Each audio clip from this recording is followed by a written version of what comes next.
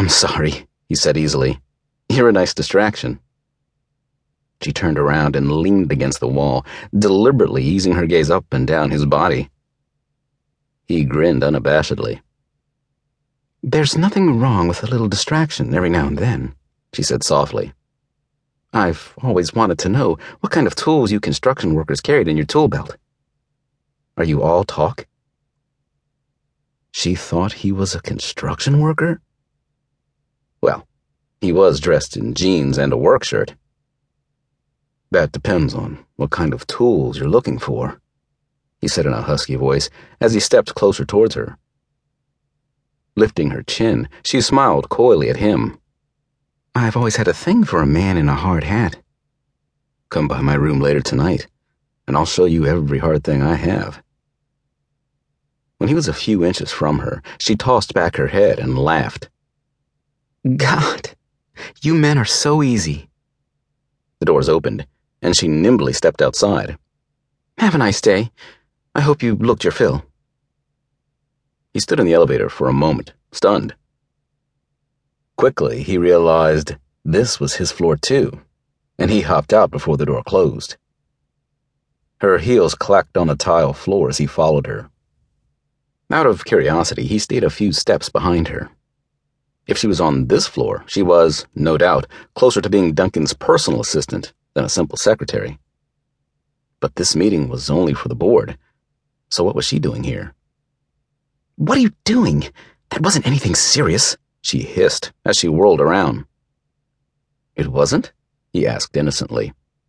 "No, and you shouldn't be up here. Are you lost?" Was he lost? Well, wasn't that an interesting turn? "Maybe," he said casually. "Is there a reason I shouldn't be up here?" Her features relaxed. "I'm sorry. I'm a little high-strung today. This floor is for VP members only. We have an important business meeting in the works. If you let me know who you are waiting for, I can help direct you to the right place." "I have a meeting with Gabe Maxfield," he said with a straight face. "Ah, well, Mr. Maxfield will be preoccupied in the meeting for a while. You're welcome to wait by his office, or I can let him know that you'd like to reschedule Mr. Maxfield," he said with a smile. Frustration flashed across her face.